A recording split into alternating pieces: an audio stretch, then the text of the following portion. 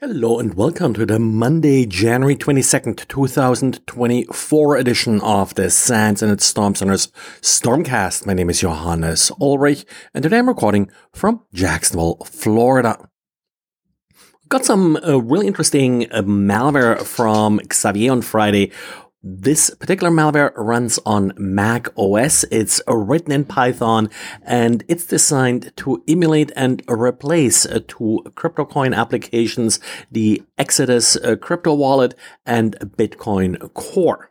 Once a user downloads and executes the Python script, it will first collect some information about the host. It will set up a connection to a command control server that then may send additional Python commands to execute.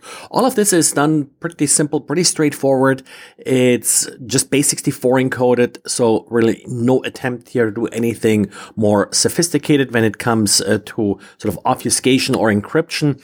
It then also downloads replacements for the Exodus app and the Bitcoin Core app. Not really clear at this point what these particular replacements will do. They also include the Electron framework, and that's of course used by a lot of desktop applications these days to make it easy to develop them a little bit sort of OS agnostic. It does require that the victim has Xcode installed because it does actually compile a script, an OSA script that's being installed as a part of the malicious package. Like I said, the script doesn't really do anything special kind of in order to obfuscate itself. It still has a very low VirusTotal score. When Xavier looked at it, it was just a 3 out of 59. That has since improved a little bit to 17. The first upload to VirusTotal was on the 18th, so that was Thursday.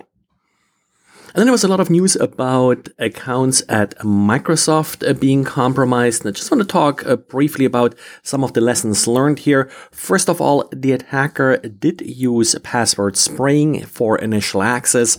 That refers to the attacker trying many different user IDs and only a few different passwords for each user ID, which of course avoids any lockout controls that you may have in place for failed logins. The next step then was that this account was compromised using password spraying, had the ability to access the email accounts of a few executives and people in the security department.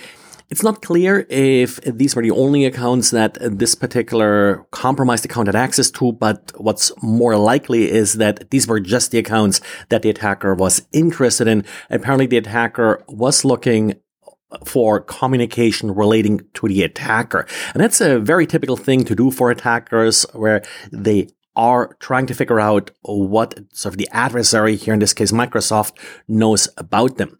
So a couple lessons learned here. First of all, password spraying is a threat. It usually is linked to weak passwords. So make sure that you have controls in place to either enforce weak passwords. In this case, apparently sort of a little bit of forgotten legacy account. That's another thing that you sort of need to control. Accounts that have apparently some elevated privileges that are no longer used need to be removed at some point. But in particular, when it comes to weak passwords, it should be much easier and faster for you to check for weak passwords in your environment than it is for an attacker to actually do brute forcing. So that's certainly something that you do need to check. Check the have I been pwned lists, check any other leaks that you may be aware of passwords, and of course the top 10, top 100 passwords that are commonly used by attackers. Make sure that you got them covered. As a more advanced control here, having some documents, some emails as a honey token that relate to attackers may be a nice idea to add to environment, but only spend your time on that if you have the other basic things like passwords and such under control. And Watchtower seems to be on a roll lately and published a nice blog post with details regarding 4 recently patched Juniper vulnerabilities. Probably The more secure one here is an authentication bypass, where it's relatively easy with sort of a guessable URL to retrieve password hashes. Now, the hashes aren't terrible. They're salted. They use SHA-512, but still, not a real great hashing algorithm, and definitely brute forceable then offline once an attacker gets a hold of this particular file. Also, a number of cross-site scripting vulnerabilities that, of course, could always be exploited then as a follow-on. As usual, once we have sort of detailed write-ups like this, consider these vulnerabilities exploited in the wild. And Brave noted that they're going to get rid of the strict fingerprinting protection. The Brave browser, based on Chrome, is advertised as a more privacy-focused browser. I use it myself quite a bit.